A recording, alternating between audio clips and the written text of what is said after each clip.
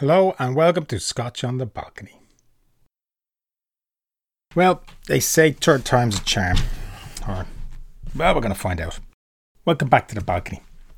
It's been over a year since I sat in front of this mic. To be honest, I didn't think I'd try this again. And as you can tell by the title, I'm just going to talk a little bit about why I'm back and the last 12 months where I haven't had a drink. Never thought I'd say those words.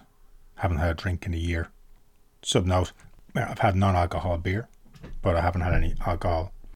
So, keeping in the spirit of what I love about the balcony scene in Boston Legal, I've always seen those scenes as a moment at the end of a day to take note and be honest.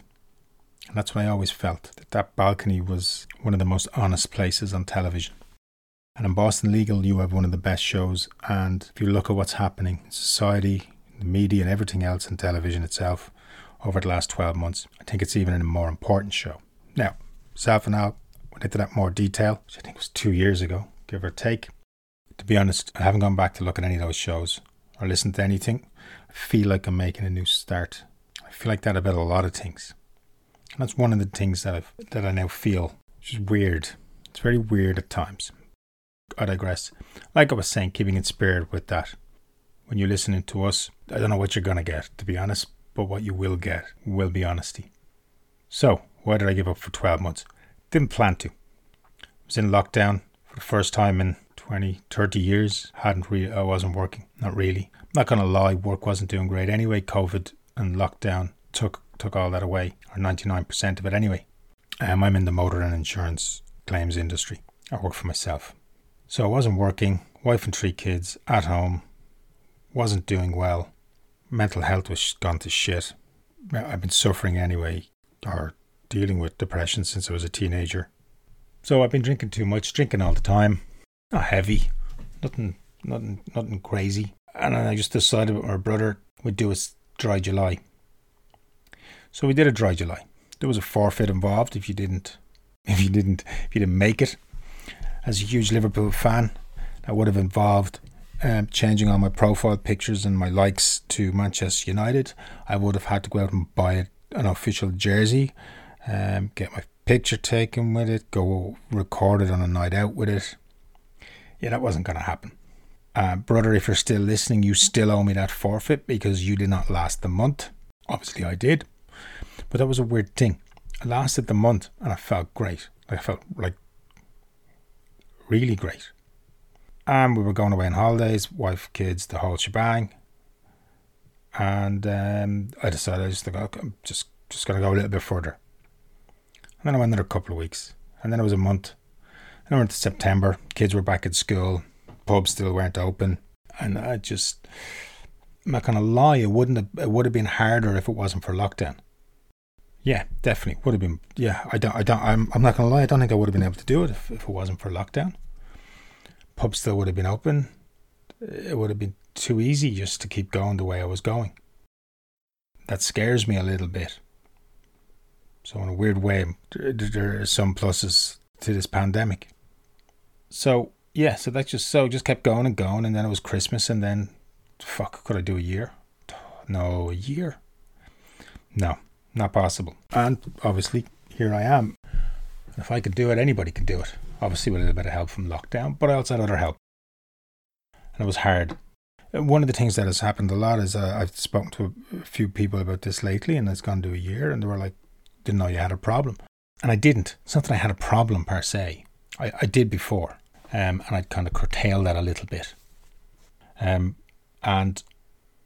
it wasn't that it was just obviously destroying my life, as it can with a lot of, as what we typically think of as someone who's an alcoholic, or which I'm not, by the way.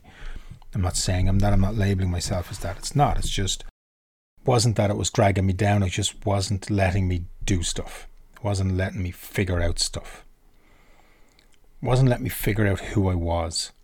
I was trying to be someone else. I was trying to be an extrovert. I'm not that person. People had me labelled, boxed off as, my nickname for a lot of people was Frank the Tank. It turns out that's not who I am. In an effort to be someone I wasn't, that's kind of what I was ended up like being. And nice as a person as that is, and he's a good person, yeah, that guy drank a lot. But again, didn't do bad shit, didn't destroy anyone's life, didn't destroy his own life, but could do better. I think that's what was on my school reports all the time. Could do better. Do better. I feel like I might be now, for the first time ever, starting to do better. I do miss it though sometimes. There is a bit of it was like self-medication. Let's not pretend these things are not, they're not what they are. Whether it's alcohol or food for some of us, which that also is part of it. Because I did replace that with food for a while. I've always been overweight by a couple of times in my life. So, yeah, I do miss those few pints. I do miss taking off the edge. But funnily enough, I do find it's better. I can deal with it better. I can deal with that pain. I can deal with the depression. Deal with, when I go down that rabbit hole. Still there, but better. I think for a lot of people who drink, that's the advice I would give, is that, look, this isn't a cure. It's just going to help you do better. It's going to help you figure shit out. And that's kind of what I've realized. What's helped during this 12 months is obviously, I've been lucky enough where I've had a wife who hasn't killed me in my sleep or kicked me out. It was definitely before I gave up the drink. I don't think you could have argued with her. But we've worked at it. We're better. The other thing I worked on my weight as well. Here's the only advice I give: you're going to lose weight. There's a lot of lies out there, and like anything else, there are no quick fixes. Everything that's good takes time. It's hard. Got to get a weighing scales. Got to get an app where you can just put all your food into. I have an app that reads nearly every barcode. Got to measure everything. Even that process of measuring shit makes you not want to snack. Because I'm a snacker. So that's been my last 12 months. That's my bit of honesty, sticking spirit with the balcony. And the last thing I want to say, what helped that, is I think especially for men, a lot of us, I think we need a proper hobby. I've taken up two. One is woodworking and whittling, or whittling as my wife calls it, which I can't stop bloody calling it now. Even when I'm typing it in and doing it with a fucking D. But I have a small shed. It's full of tools. I go out and I just use scrap wood. I'm out there for hours and hours at a time, and I could not recommend it more highly to anybody. Now listen, I'm crap. It's terrible at it. But it's the first hobby I've ever had. I'm in my mid-40s, and I think it's the biggest thing that's got me through the last couple of months. I know when I feel, I know people who meditate, I know people who run, people who cycle, they go to the gym, and that's fair enough. You've got to find your thing. That's mine. I'll be talking about it, it'll pop up again. But for about £100, you're gone. You're flying. You have everything. You're probably gonna, that and 100 YouTube videos. Oh, and gloves. You're gonna need safety gloves, otherwise, I'd be probably missing a finger already. But I think that's something else that we need. And again, I don't want to sound sexist, but for us men, it's different. Men and women are different. We're alike, but we're different. And I think for those of us who don't have the work thing, don't have the, that's something that we already have, we need to find a hobby. That would be the other thing. Yeah, so I'm back here after 12 months. The episodes that we're going to be doing, I'm not really sure. We're not going to be trying.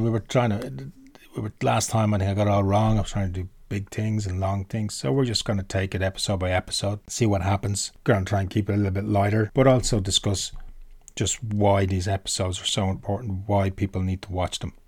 It's just my opinion.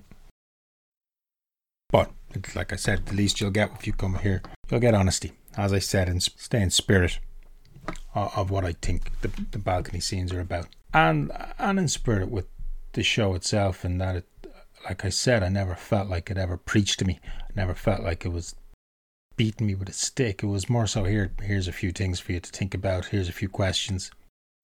As well as obviously entertaining, which it is. It's one of the most entertaining shows ever. How can it not be? With Shatner and Spader in the centre of it. So, thank you for your time. and listening to me, Harry, here on Scotch on the Balcony. Very much appreciated. Probably got a bit too serious, too much like counselling. But hey, I can only get better. So we're back next week discussing Boston Legal, episodes 2 and 3. I think it has one of the best arcs regarding mental illness on TV, and only over 2 episodes too. And again, we also get to talk about Danny Crane and eventually get in front of a judge too. Hopefully you'll be here with me next week. Again, if you enjoyed, please subscribe, share, tell your friends. You can get in contact with us on Facebook, Twitter. Our email address is below. Please get in contact. Tell us what you think.